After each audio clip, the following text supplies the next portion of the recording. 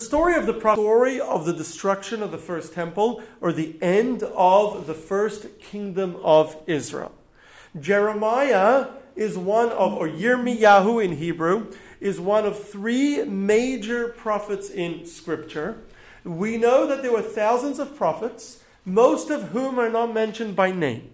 We have the names of 55 prophets, 48 men and 7 women who served as prophets that are named in Scripture. Many of whom we actually have words of prophecy, some of which we don't actually have any quoted prophecy, but they're mentioned as having been prophets. But we have a number of small prophets that give us bits and pieces here and there. We have 12 small books of prophecy, but we have 3 major works of prophecy: Yeshayahu, Isaiah, Yirmiyahu, Jeremiah, and Yecheskel, Ezekiel. Those are the 3 major prophets. So Jeremiah is one of the 3 major prophets. He is a Kohen. He is the son of Chilkiyahu, who was a high priest, a Kohen Gadol. So he was from a very prestigious family. He was from a place in Israel, we're told, called Anatot. And the Midrash actually says that he was a descendant of Joshua. Joshua, toward the end of his life, married a Canaanite woman whose name was Rachav, who had saved 2 spies that had gone to Jericho. Story of itself. We should do a story about the capture of Jericho. And Joshua had later married her, and they were descendants of Joshua. Jeremiah was a descendant of Joshua and Rachav. So Jeremiah begins prophecy in the 13th year of the reign of King Yoshiyahu, or Josiah, in the anglicized way to say it. And that was in the Jewish counting, and now for counting in general, we spoke about this previously, there are some variances. The Greeks have a whole different history than we do, chronology than we do, but we're going to use our countings. So in the Jewish countings, he began his prophecy in 488 BCE. So we're talking about 2,500 years ago, almost to the year, almost the day. So most of Jeremiah's prophecy is warning the people about the impending war, the destruction, and the exile, and he's encouraging them to turn away from their evil ways to avoid these tragedies.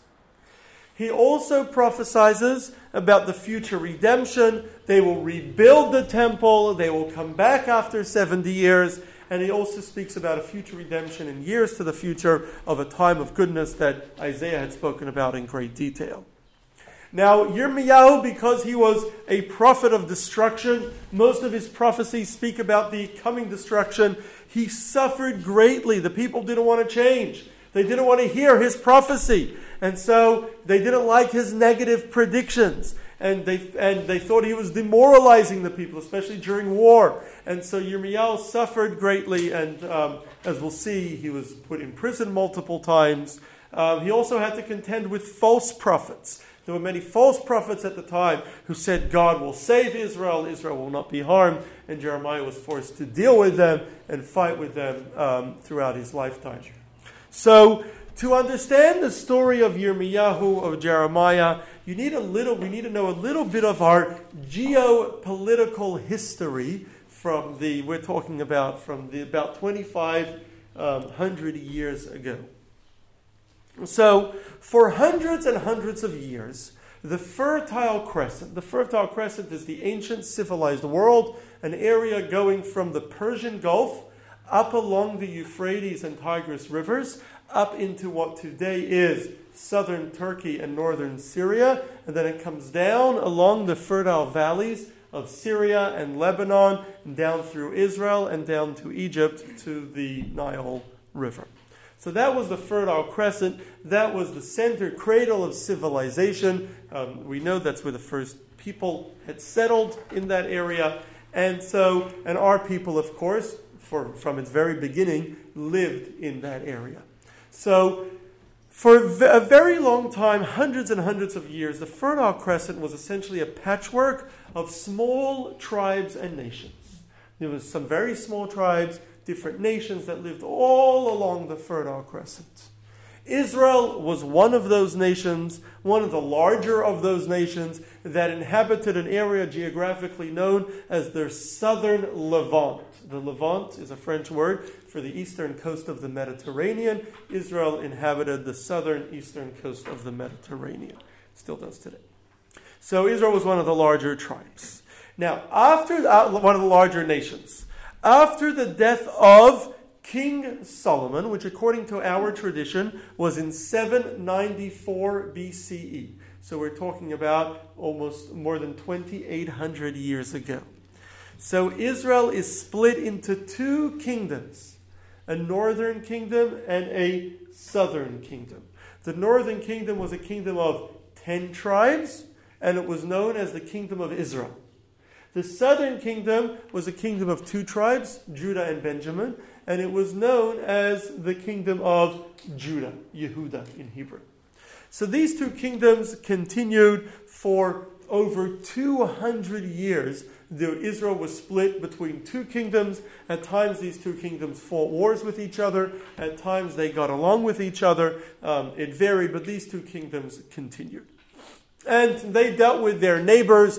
They had neighbors to the south, Edom, neighbors to the east, Ammon, Moab, Midianites. They had neighbors to the north, which were the Sidonites in modern-day Sidon or Lebanon, and the Aramites or Arameans, which were modern-day Syria. It was Aram. So they dealt with their neighbors. At times they were stronger than their neighbors. Sometimes their neighbors were stronger than them. They had constant wars.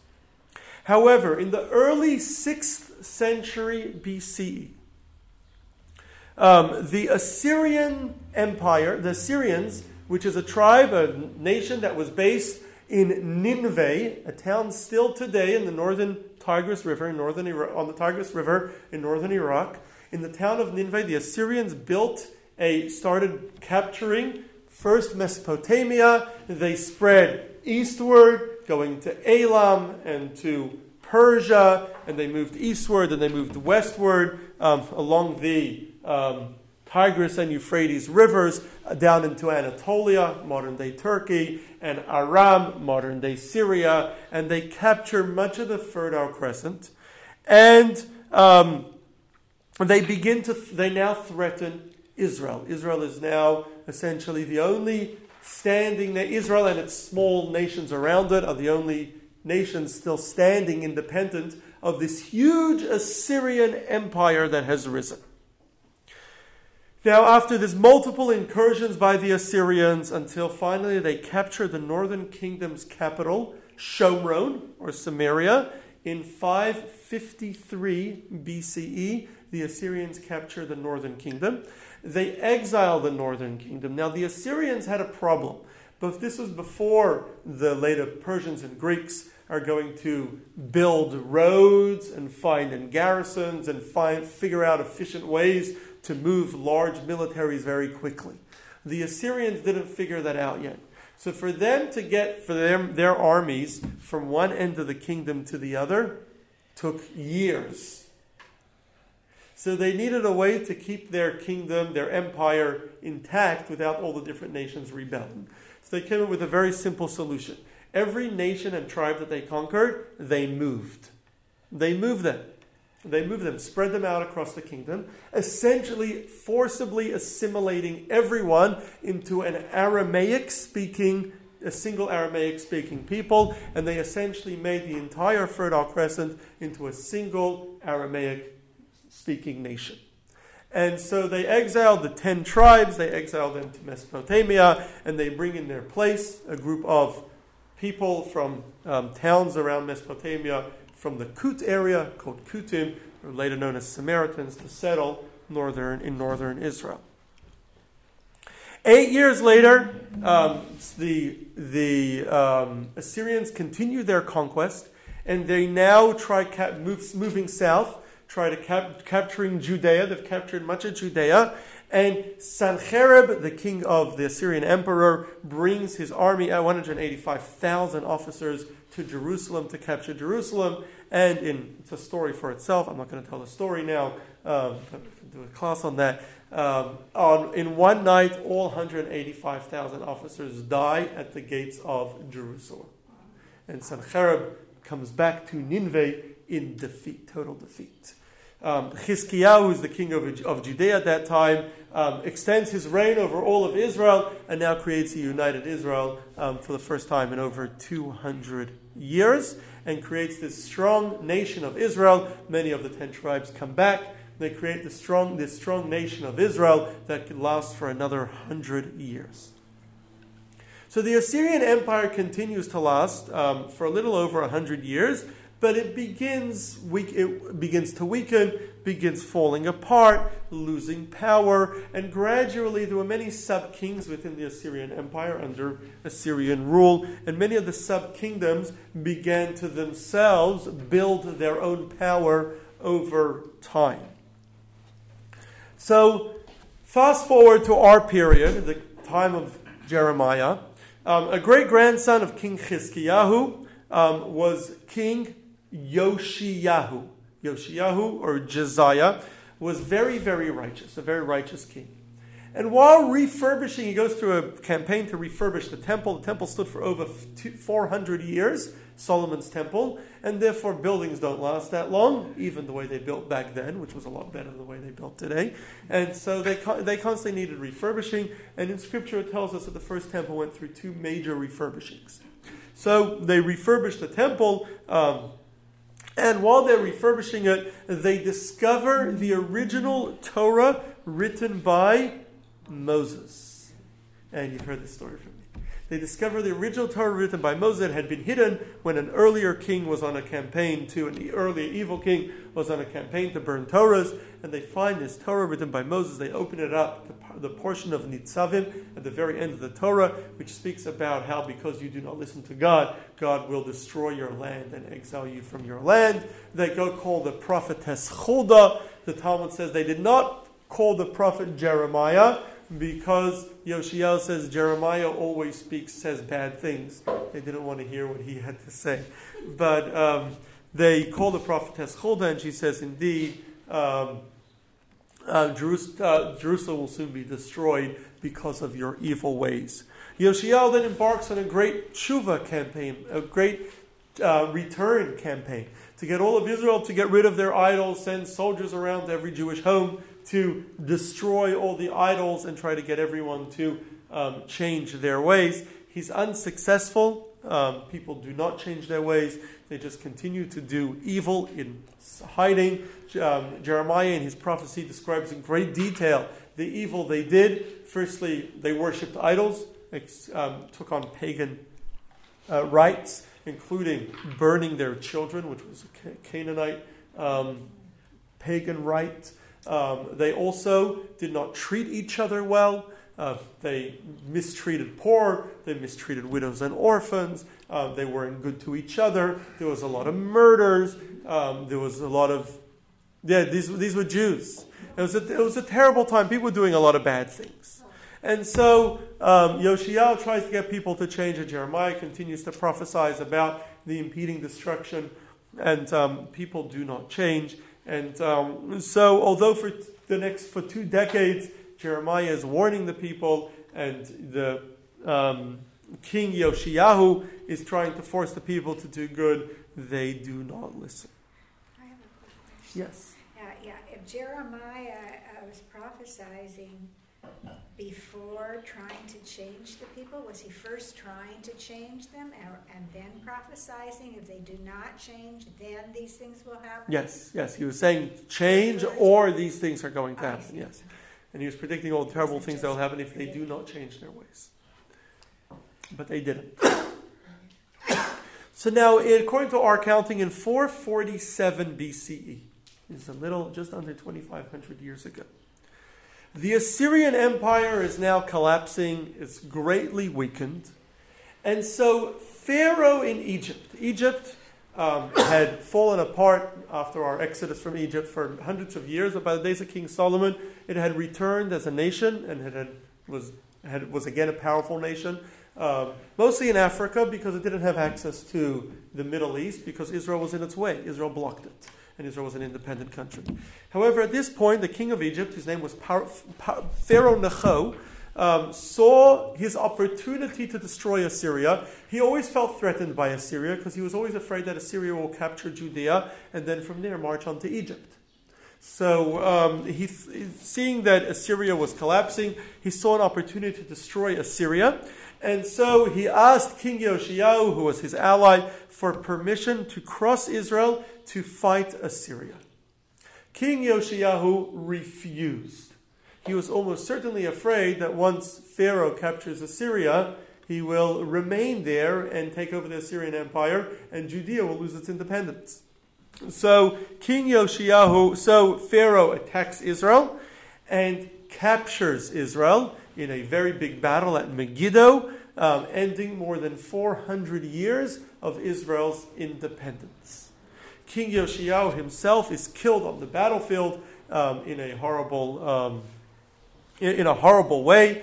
And Jeremiah, actually, in his book Jeremiah, in the book of Kings, writes a eulogy for the righteous king Yoshiyahu. Pharaoh continues on to Assyria, where he fails in a battle against Assyria, but he retains control over Judea, which is just north of Egypt. And he installs King Yoshiyahu's son, Yehoiachaz, as king instead, but as a king right as a vassal king under Pharaoh's rule.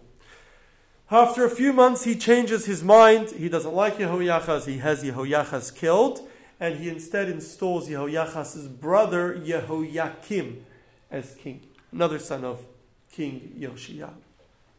Yehoiakim, unlike his father, is a very, very wicked man. He's a very wicked king. The Talmud says he went on a campaign to try to break every single rule of the Torah. So he was a very bad individual, and Jeremiah renewed his warnings to the people. They better change their ways, or they had already lost their independence. They were under Egyptian rule, but destruction was coming. The leadership was very upset at Jeremiah, and so many officers wanted to have Jeremiah killed. They seized Jeremiah when he was prophesying in the temple, and they wanted him killed. Other defenders of Jeremiah said, no, his prophecy, he's simply echoing the prophecy of other prophets. At the same time as Jeremiah, there was another prophet, Uriah, who was also prophesying along with Jeremiah. And Jeremiah was very well known and very famous, and he was from a very prestigious family. Uriah was not, and so they let out their anger on Uriah. They wanted to have Uriah killed. Uriah fled to Egypt. However, Yehoiakim had Pharaoh extradite him back to Judea, and he had the prophet Uriah killed. However, they did not kill Jeremiah, though they had wanted to, but they did lock Jeremiah up, putting him in prison because of all the bad prophecy that he was saying. At this time, while Jeremiah was in prison, while this was happening, God commands Jeremiah in prison in Jerusalem to write a book, the book of Eicha, or Lamentations. It's a book of poetry lamenting the terrible suffering that Israel will suffer through the destruction of Jerusalem. As if it had already happened. It laments how did this happen and that happen, and tells us all the things that happened. And he writes 3 chapters of the book of Eicha, and he tells his disciple Baruch was his disciple Baruch, the son of Neriah, and he was visiting him in prison. He had access to him. He gives him the book and tells him to go read it in public. They tell the king that Baruch is reading this book that Jeremiah had supposedly written of terrible things that will befall our people. Starts off, Eicha yashva vadad, how did this great city sit alone? All of its officers and leaders went into prison. Speaks of how the terrible famine that there was, how people don't have food, parents are eating their own children. It tells of terrible things in the book of Eicha, the book of Lamentations. And so when the king hears about it, he orders Baruch be brought to him to read the book. Baruch comes to him, he grabs the book from Baruch, throws it into the fire, burning the book. God tells Jeremiah the book was burned, write it again, and this time add another chapter, add the 4th chapter, and have it read again. While this was happening in Israel, major changes were taking place to their north. In Nineveh, the Assyrian Empire, which has now stood for well over 100 years and had been greatly weakened, though they had withstood the battle with the Egyptians, had been greatly weakened. At this time, there was a king, a vassal king, under the rule of in the Assyrian Empire, called Nebuchadnezzar. He was a Kasti or Chaldean, and he lived in a town. He lived in a town called Bavel or Babylon, and he brought an army, and he takes Nineveh by surprise, the capital of Nineveh, and captures the capital of Nineveh, taking over the Assyrian Empire and making himself emperor. He goes so far and he moves the center, the capital of the Assyrian Empire, to Babylon, his own city where he felt more secure, and the empire from now on becomes known as the Babylonian Empire. Nebuchadnezzar then goes about building a very powerful army and goes about solidifying the Assyrian Empire and immediately embarks on a campaign to enlarge the Assyrian Empire. And as part of his campaign, he invades Judea, he invades Judea and he captures Judea from the Egyptians. Upon entering Jerusalem, he sacks the temple, takes all of the gold and silver and treasures of the temple with him. They were too good to leave. And then he also, as he had done in many of his conquests, he takes a number of Judean princes and aristocratic children as hostages to be raised in Babylon, so that if they ever rebel, they will kill their children. That was one of his ways of keeping control over his kingdom. 4 of those princes who were taken as hostages later become very famous, become very powerful in the Babylonian Empire. Daniel, Hananiah, Mishael, and Azariah. Daniel ends up having his own book and becomes famous for his dreams. But they were 4 of the princes that were taken by Nebuchadnezzar at this point. Anyway, 6 years later, Yehoiakim in 436 BCE, Yehoiakim, the king, rebels against Nebuchadnezzar, signs a treaty with Egypt. Egypt's going to stand with him and give him independence now if he rebels against Nebuchadnezzar. Remember, Nebuchadnezzar is far away in Babylon. It will take him a year or two just to bring his army over to Jerusalem. He rebels against Nebuchadnezzar. Sure enough, Nebuchadnezzar comes with his men and he captures Jerusalem. And he brings his army to Jerusalem. Yehoiakim, seeing the size of the Babylonian army, knows that fighting the Babylonian army is futile. He doesn't stand a chance against them, and so he gives himself up to the Babylonians, surrenders himself on condition that they spare the city of Jerusalem and spare Judea, allow Judea the nominal independence or the nominal autonomy that it had. And so Nebuchadnezzar kills Yehoiakim and instead installs his son Yehoiachin. Could be confusing. He installs his son Yehoiachin as king. Nebuchadnezzar heads back to Babylon. He doesn't get very far. He's on his way back. He gets as far as a place called Rivla, and his advisors say, "What do you think you did? You installed the son of the fellow who rebelled against you as king. He's probably got the same genes as his father. He's going to soon rebel against you as well." So Nebuchadnezzar turns around and comes back to Jerusalem. And this time, he takes Yehoiachin, together with the entire royal family, all the leading Kohanim, all the leading priests, all the aristocrats and nobles of Judea, all of the religious leadership, the entire Supreme Council, the entire Sanhedrin and their family, all of the military leaders, all of the business leaders, and essentially every important person in Judea, more than 10,000 people in total, Nebuchadnezzar takes with him back to Babylon. His goal to ensure that there is a leadership vacuum so that they don't try to rebel against him again. And now this actually turns out to be a very great blessing in disguise. Why? Some 12 years later, the rest of Israel is going to be brought to Babylon after a bitter battle. They're going to be brought to Babylon as slaves in chains. But meanwhile, during this period, many wealthy Jews, many successful Jews, smart Jews, had been brought with their families to Babylon, with their wealth. They were allowed to take their money with them. They had settled in Babylon.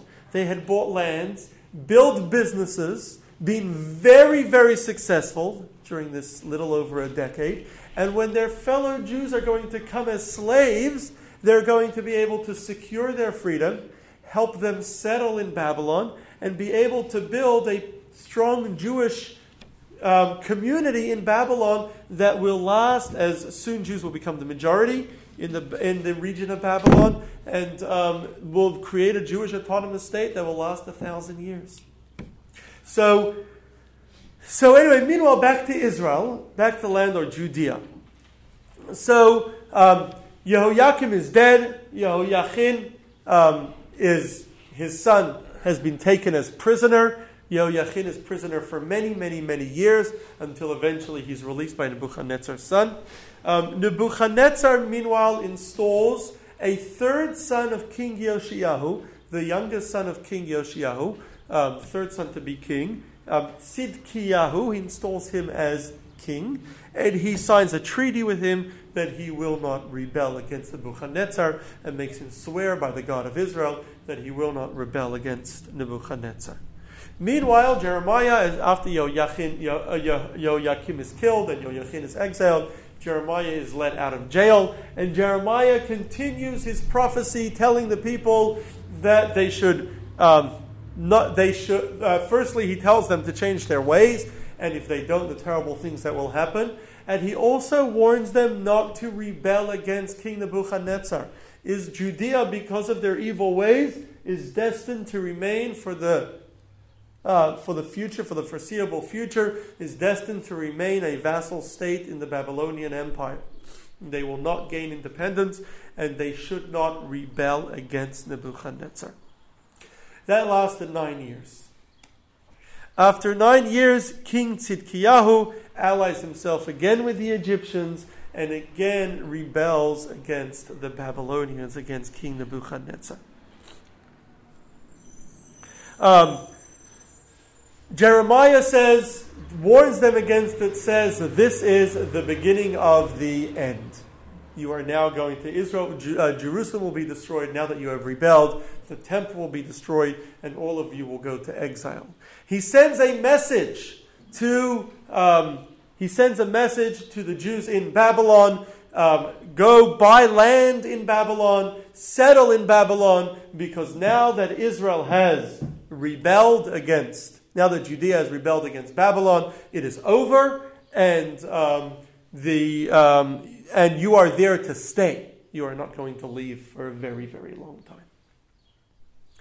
And so Jeremiah, and he also in this message that he sends, he tells them to seek out the welfare of the country where they are, and this has been seen by our sages throughout the years as a message to Jews living outside of the land of Israel, that we have an obligation to seek out the welfare of the country wherever we are. We have to seek out the interests of our own country, defend our country, be patriotic wherever we are. So that's kind of the Jews have always been among the most patriotic people in any country they've been in, despite always being accused of dual loyalties. So at this point, Jeremiah is speaking about how Jerusalem will be destroyed, but there is a false prophet whose name is Hananiah ben Azar. Hananiah ben Azar says, "Don't worry, Israel, fight Nebuchadnezzar. Israel will throw off the yoke of Babylon. Jeremiah is lying." And Jeremiah had to argue with him in public, and Jeremiah argues with him as follows. Jeremiah says, if my words turn out to be false, in other words, if Jerusalem is not captured because the people changed their ways, then I'm still a true prophet. But if your words turn out to be false and Jerusalem is captured, you are a false prophet. Jeremiah says, I wish you were right. I wish you were right. God should only will that your prophecy should be true. But you're not. You're lying. And Jeremiah continued to tell the people that Jerusalem was going to be destroyed. And he encouraged them that as soon as Nebuchadnezzar comes, they should immediately surrender so that the people can be exiled without anyone being hurt. People refused to listen. Instead, they fortify the walls of Jerusalem and get ready for a long siege. Nebuchadnezzar comes to Jerusalem, lays siege to Jerusalem, as we said, on the 10th of the Hebrew month of Tevet. Tzidkiyahu sends a message to Pharaoh, who had promised that he would defend him from the Babylonians. Jeremiah laughed at the Egyptians. Jeremiah said, the Egyptians are like a rod that you lean on and it breaks. So they'll fall, you call them, they'll fall straight away. Indeed, the Egyptians come with a large army to counter the Babylonians. Nebuchadnezzar gets scared and he moves away from Jerusalem, goes to face the Egyptians. The Egyptians themselves back down and turn around and go back to Egypt. The Babylonians then come back to Jerusalem. During this time, God tells Jeremiah to go to try to leave Jerusalem, go to the cities of Benjamin, and say prophecy over there. And Jeremiah attempts to smuggle himself outside of the besieged city. Jeremiah is caught trying to smuggle himself outside of the city. That was a crime, and so Jeremiah is thrown into prison.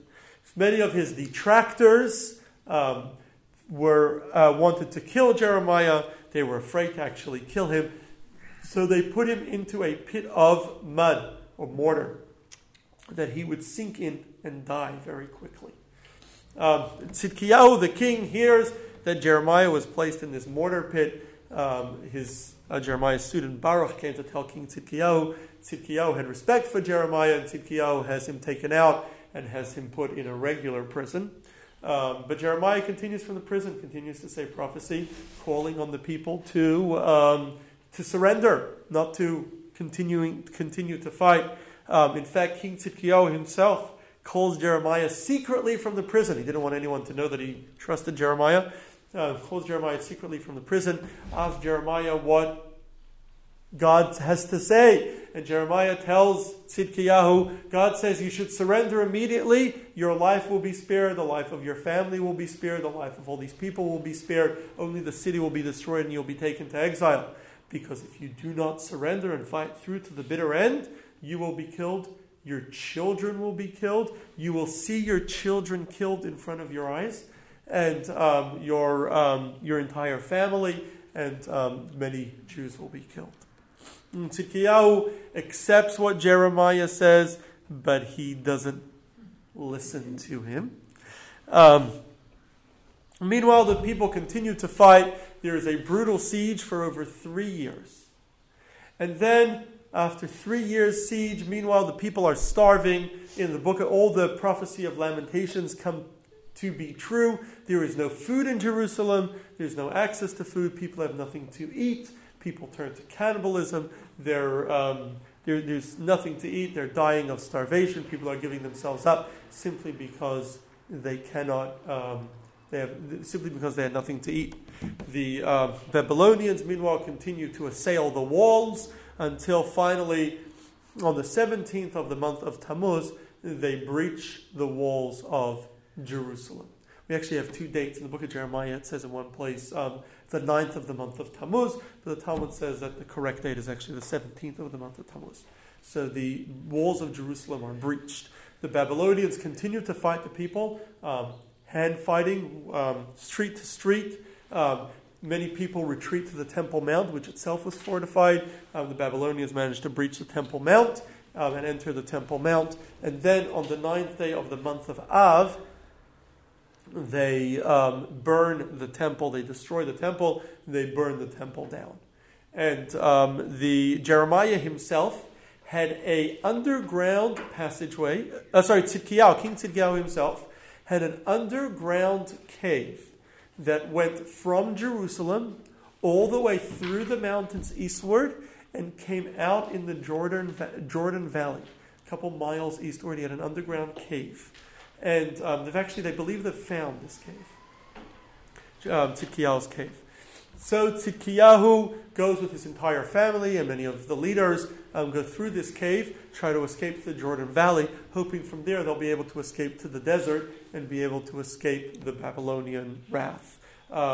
Nebuchadnezzar somehow gets wind of the cave, and he manages to find Tzidkiyahu and his family. He has his children and family killed in front of him, and then he has Tzidkiyahu killed as well.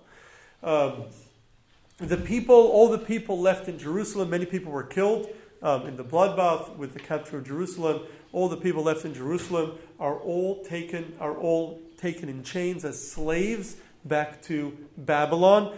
They won't end up being slaves because the Babylonian Jews will end up were very wealthy at the time and will end up purchasing them and buying them off. And they'll end up settling in Babylon. They're all taken in chains as slaves back to.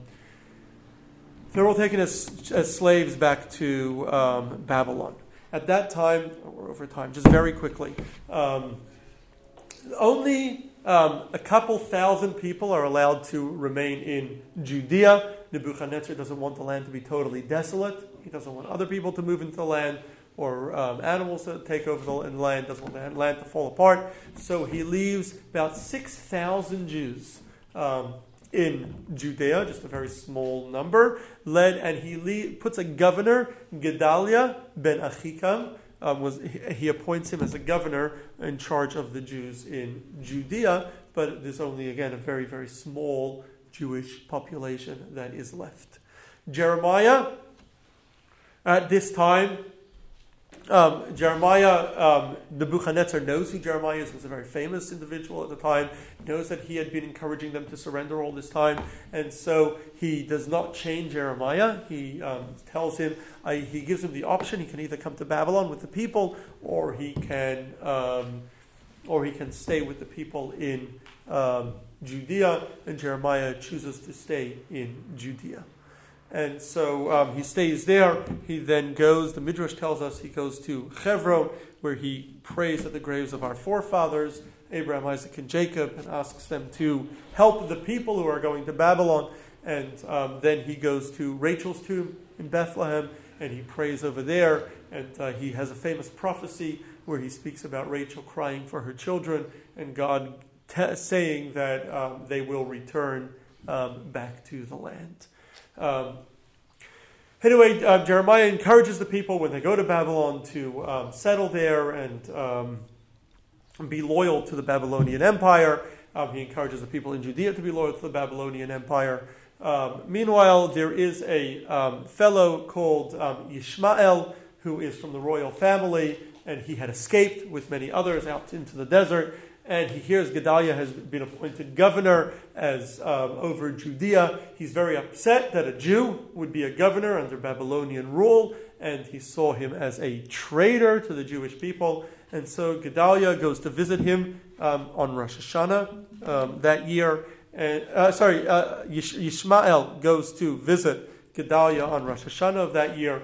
Gedaliah welcomes him. He was a militia leader coming from the desert. He encouraged him to bring all the other Jewish militias that had fled to the desert during the war, bring them back, let them settle the land.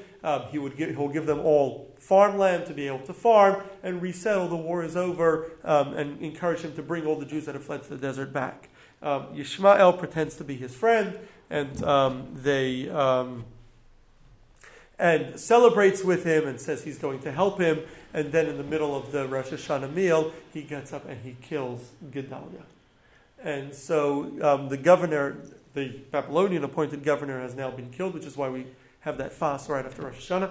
And the Jews don't know what to do. The governor has been killed, and Nebuchadnezzar is on his way back to Babylon with most Jews. Is going to hear about it, and he will be furious. They were afraid that he would kill all the remaining Jews in Israel, and so they come to Jeremiah and say, what should we do? Jeremiah says, do not worry, go back to your plots of land and go farm them, go settle the land, and do not worry, nothing will happen. They ignore the advice of Jeremiah, and they are afraid. They decide to flee to Egypt. Jeremiah goes with them to Egypt, doesn't want to leave them alone. They flee to Egypt, where they end up worshipping idols over there. Some years later, Nebuchadnezzar captures Egypt, and when he captures Egypt, he kills all the Jews in Egypt. So that was their end. Jeremiah, it's not clear what happens to him in the end.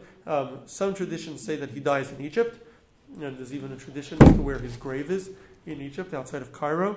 Others say that he went back to Israel and died there, and some even say he went to Babylon. We know what happened to his student Baruch.